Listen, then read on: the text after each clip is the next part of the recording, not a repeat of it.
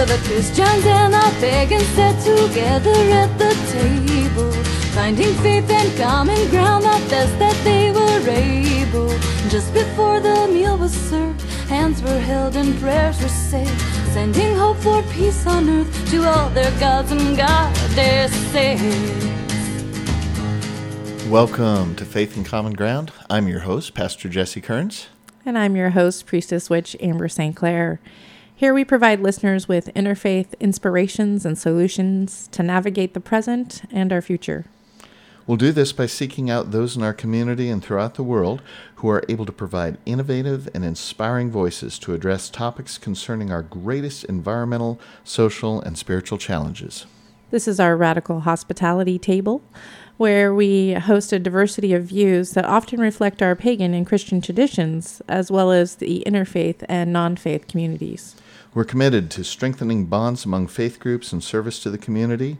We're always looking for opportunities to build relationships across lines of difference and ways to promote cooperation and community efforts that reflect the shared values of our diverse traditions.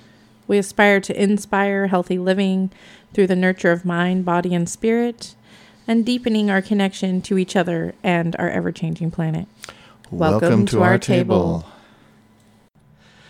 So the big question that we have on the table today, or at least a question that has been brought to my attention since we've broadcasted this podcast, is, Jesse, how in the world does a Christian and a pagan get together and do a podcast together? And so Amber and I were thinking, well, why don't we interview each other and talk about our stories and what led us to this place. So, good morning, Amber. Good morning, Jesse. So, here's a question for you. Tell me a little bit about your faith journey. How did you come to be what you are now, to practice what you practice, and become the person that you are spiritually? That's a good question. I will try to keep it brief. I was lucky enough to be raised with religious freedom. My mom's a hippie from way back. So she was like, do whatever you want to do, believe whatever you want to believe, and I'll love you at the end of the day. And so I was free to experiment. I went to many different churches as a child with all my friends and was always looking, and then went through that, teenage agnostic period where I was like, I don't know, you guys. It's definitely not a guy in the clouds. I'm not buying that one. So when you said you went to churches, what kind of churches did you go to? You name it. Wow. Yeah. I lived a lot of different places, 23 different elementary and junior high schools. So okay. I've seen a variety of socioeconomic, political, racial, you name it, every different kind of environment. I've been there. What drew you to the churches that you went to? Oh, they were my friends, and my friends were like, hey, I'm going to church on Sunday. You want to come? So I was, sure, let's check it out. And it was cool. And there was nothing that ever really called me specifically to church. I always felt nature definitely was a more wondrous place where I felt my heart expanding. So then I went through that agnostic period, and I went to college, and suddenly in astronomy class, I was like, whoa, there's a divine intelligence here. And then I began this search to find that thread of divine intelligence throughout life. And all my college courses from that point on, I could see that thread.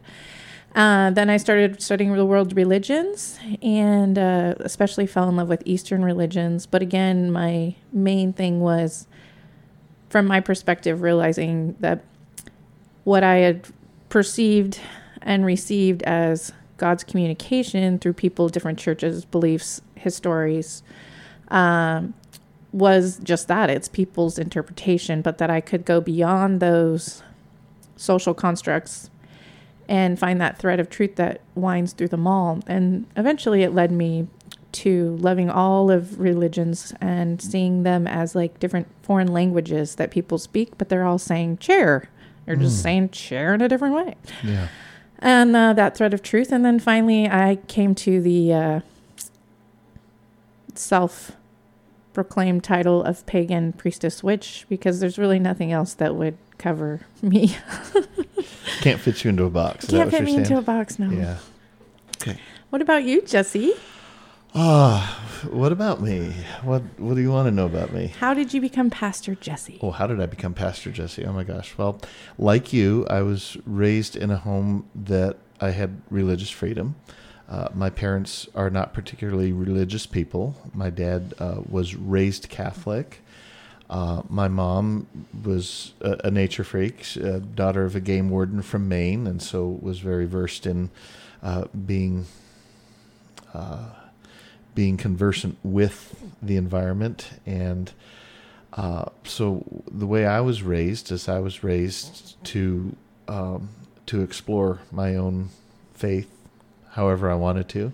And like you, I had friends who went to church, and they would invite me. I went to a Lutheran kindergarten because it was the only kindergarten in town, in the little town that I was raised in. And so we went there, and the pastor would come in on one day a week, and we would go in there for story time, and he'd tell a story out of the Bible. And I was like, I love the stories from the Bible, because it was like I was into comic books. That's probably the first thing that I ever learned how to read was comic books, and so I love stories about heroes and the hero's journey and all that. So to learn about stories in the Bible that there were heroes back then who did great and amazing things, it really attracted me. So then these same friends that I went to kindergarten with would say, well, we have a church, and every Sunday we hear these stories too. And I'm like, cool, I want to go where the stories are. This is awesome. So I went to Sunday school, and I learned that they make really good Rice Krispie treats there and cookies. And so that's how you win me, is through treats. And so I would go there, and I would memorize Bible verses and such, and that would be the way that went. The problem is I was an inquisitive kid. I was never raised in church. I didn't understand the culture of church, and so I had a lot of questions. Mm-hmm. And unfortunately, some of the early church experiences that I had, the churches didn't encourage questions. Mm-hmm. In fact, if anything, they discouraged questions. So this little kid that would raise his hand and ask questions about the plausibility of things that would happen in the Bible, that didn't go over so well. And then that was just Sunday school. I'd never been to church. And then when I went to church, boy, did I get an education. I learned that some churches are obsessed with hell. Mm-hmm. And damnation and all that, and I had a hard time with that, so I gave up. I just said, no, this is not for me. Plus, it seemed like the stories were getting repetitive. The same stories were starting to come up. Mm-hmm. So I, for the longest time, didn't go to church until I was in high school. And then there was an outfit in high school that my friends belonged to called Campus Life, which was part of Youth for Christ, which is typically a very conservative movement. And the thing that I liked about it is I had this, since I was born, since I could remember, I knew a couple of things to be true. And one is that there is something greater than me in this universe. There is a power that is higher than I, whether you want to call it God, whatever it is. I knew that there was, like you said, a divine intelligence. Yeah, a divine intelligence. Mm-hmm. I know that there is a divine intelligence. And so what I learned here was that there is a personal aspect to that this divine intelligence wants to be in relationship with me. And I just thought that was the most amazing thing. And then we started talking a lot about Jesus, because for some reason Jesus doesn't appeal to little kids or something, because there wasn't a whole lot of stories about Jesus. Samson, Noah, all of those things. But then I started learning about Jesus and the work that Jesus did, and the life that Jesus lived, and the people that he helped and healed and all of that, and that appealed to me. So I thought Campus Life was the greatest thing, but my Campus Life leader said, you need to find a church. And I was like, really, what church should I go to? And he says, that's your journey. And so I tried a bunch of different churches, and I was still the kid that raised his hand and said, I'm sorry, I don't understand. This doesn't make sense. I was told to sit down, shut up, have more faith. And so it wasn't until I went to college that I went to a college called Northwest Christian College in Eugene, Oregon. I had every intention to be a comic book artist, and so I wanted to go to Joe Kubert Art School in New Jersey. But my Campus Life leader said, well, why don't you get your bonehead classes out of the way here at Northwest Christian College and take a couple of classes on Bible, faith, religion, philosophy. And once you get that done, you can transfer and go to Joe Kubert or wherever you want to go. And so I did, and I loved it because this was a college where my questions were encouraged. It's a college. It's a part of my denomination right now, the Christian Church Disciples of Christ, and very much we encourage people to explore their faith and explore the Bible and ask questions. We don't park our brains at the door. Yeah. And I loved that. So I started doing that as I was having a hard time finding a church, and my campus life leader says, you've got gifts and graces for ministry. I said, no, I don't. I have problems with church. I have serious problems with the church. And he said, that's why you'd make a good minister. And so, seminary, all of a sudden I find myself as a pastor of a church. Go figure. So tell me, how does your knowledge of the divine, how does your faith practice translate into how you operate in life?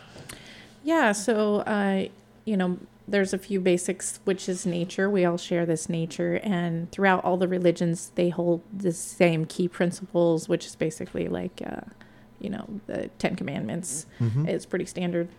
So I early on, right after this kind of epiphany in college, began involving myself in moon goddess circles, women's circles. I'm very strongly driven to protect the creation that we live in and to be in that co-creation and that relationship with our environment, the gift that we have of being alive each day. And the peacemakers have become a huge motivation for me and inspiration, so much so that I followed peacemaking, right livelihood, all these aspects of living in peace and being peaceful and being an example for peace as my service to the world, because you should live by example, not by judgmental. I don't want to tell everybody how they're going to hell. Yeah. I want to show them what heaven on earth looks like. And so my job is to create that for myself and each other as much as possible. So I went into healing ministry, constantly will always be studying, permaculture design. I help with sex trafficking victims. I do environmental work. I work one-on-one with people in times of great transformation and need who don't have a church, who have too many questions. And by studying all the world's religions, all the cultures, and having the diverse background that I have, and being of the non-judgmental nature that I am, I can usually, I have yet to be able to relate to someone on their level, so that I can reach them in those times and offer them support and guidance and give them their power back, because often we're just disconnected. Yeah. So I'm curious, Jesse, you have all these questions, and I'm sure you still have questions. Oh, many questions. But these questions have led you to action in your life, and you took on the mantle of pastor, and now you're taking on the mantle of pagan co-host with a pagan here. So, what motivates you to do these things? What motivates me? That's an interesting question, because that evolves over time. I think in the beginning of my ministry, I was motivated by helping people come to faith in a very specific way, because I hang my hat on the Jesus hat rack. And so my goal then was to bring people to a relationship with God through Jesus, because that's where I hang my hat. And that is still very much a part of my ministry. But as I grew in my own faith, and as I learned from people of other faith traditions, I realized, like you had mentioned earlier, that there's so much in common that everybody has. Everybody has a golden rule. Everybody has a 10 Commandments. Everybody has these very common things. And I had a professor in seminary who talked about the importance of seeing the divine truth in any religious, and not even necessarily religious, but any way there is, learn to pick out the divine truth in things. And I think that's when I started becoming interested in interfaith work. And I know that I've been involved in interfaith councils at least since my first pastorate was in Pearisburg, Virginia, and I was on an interfaith council there. But this was a little town of 3,000 people in the Appalachians, and basically what that meant was a bunch of old Christian white guys and a token Catholic person, and definitely no Jews or It was Muslims. an inter-Christian faith. Right, exactly. That's exactly what Yeah. it was. It was an ecumenical faith, not an interfaith. Mm-hmm. And so then when I moved to Lynchburg, Virginia, I was doing judicatory ministry. In other words, I wasn't working in any one specific congregation. I was working for a region that dealt with 170 churches. But I would still be involved in an interfaith council there in Lynchburg, Virginia, with my home church, which was First Christian Church in Lynchburg. And there it was a little bit more diverse. Mm. And again, we just learned a lot of, we learned that the things that we could find common ground, we could put our resources and our time and our energy into projects that we could all agree were worthwhile. Mm-hmm. But then when I moved to Chico, I was blown away because Chico is smaller than Lynchburg, but we're in a different region of the country where I think there's a lot more tolerance for religious diversity. Mm-hmm. And so I came to the first Chico Area Interfaith Council meeting, and we had Buddhists there, mm-hmm. and we had pagans, mm-hmm. and we had Hindus, and every imaginable combination of Christians. And in fact, we at the time had two different representatives from two sects of Islam there. Mm-hmm. And I thought, this is where it's at. Mm-hmm. And so I started getting involved in that. And again, realizing that when we put our time and our energy and our resources together, we can do amazing things. Mm-hmm. Yeah, I love the interfaith work. It's a beautiful place where we focus on our unity and the places where we match up so that we can do what, each tradition basically gives an imperative to its people to go do good works, to show up in a God-loving way and in a life-loving way and affirming way. And I feel like it's prime time that we as a people focus in that direction more so that we can have a nice planet to enjoy each other on. Yeah. So I guess the question that's out here is how in the world did we get together to do this podcast? So I think before we ask that question, I got to ask you, what were some of the things, the issues that you may have had with Christians or misconceptions that you had about Christians that I changed for you? Yeah, no, you're a big help, and so was Katie Valentine. And there had been other real Christians that I had met that I was like, ooh, you're a real good Christian and I value and appreciate you. But I had not experienced that in a congregational level. I had yet to meet like a pastor or anything like that had done that. It's interesting because in a way, Jesus actually brought me to my highest spirituality because Christianity was the last religion that I embraced into my heart. I was told, that I was highly native and the stories of the Christian missionaries and blah, blah, blah, gave us the Bible, took our land, blah, blah, blah. Mm-hmm. It was all icky. And finally I realized that I still had hate in my heart. And so I did that work and I got clear of that. And Jesus, I found my own personal Jesus, which I love very much. And then I met you through Katie, and I was really surprised because I had expected judgment. People are afraid of me. They don't understand me. They don't take the time to understand me. I don't know if I'm understandable. So it's good that you have a lot of questions because I am also always evolving. But you really showed me what a good Christian is, and you showed me that there are good Christian churches doing good Christian work. And that was really, really helpful. And you've fast become my best bud. And we love nature and we realize what a gift it is. And that's something we get to share. And I'm really grateful that you're in my life and that we're here, hopefully giving some people some peace and inspiration to know that no matter who you are and what you believe, there's good pagans, just like there's bad pagans, and there's good Christians. There's good Christians. I think for me, one of the things that I was told and was that pagans, they're all witches and everything is about the dark side of things and casting spells and all that.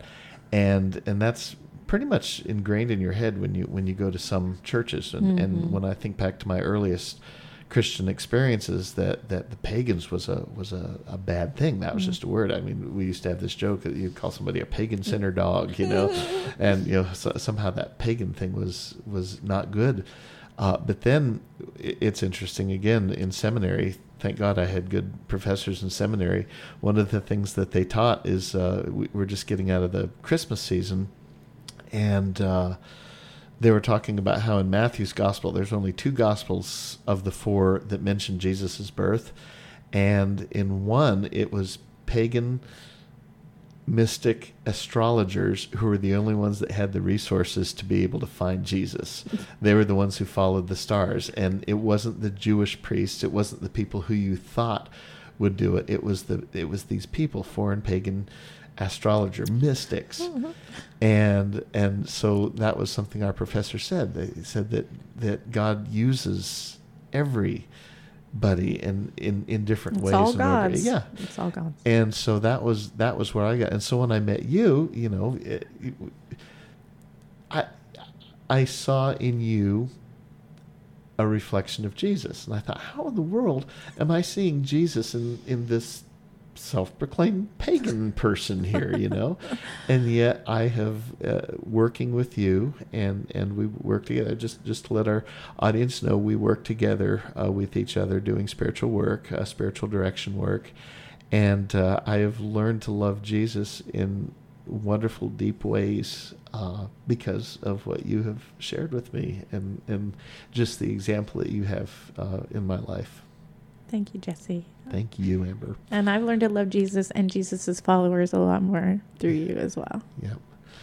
So, folks, that's it. That is how Faith and Common Ground came to be. The Interfaith Council a couple of years ago was thinking about doing a podcast, and we had toyed around with it. We weren't quite sure what we were going to do with it or what the means were, and we started and stopped, and then all of a sudden Amber and I just said, we're going to do this, and we're going to do it right, and we just started doing it. And that's how you get us, and that's how we manifest our ministry together right now. One of many ways that we manifest our ministry together right now is bringing you this podcast, and we are very thankful for you listeners who tune in and listen to Faith and Common Ground. And we look forward to having you on our show and highlighting the ways that you are also practicing faith and common ground. Amen. Amen.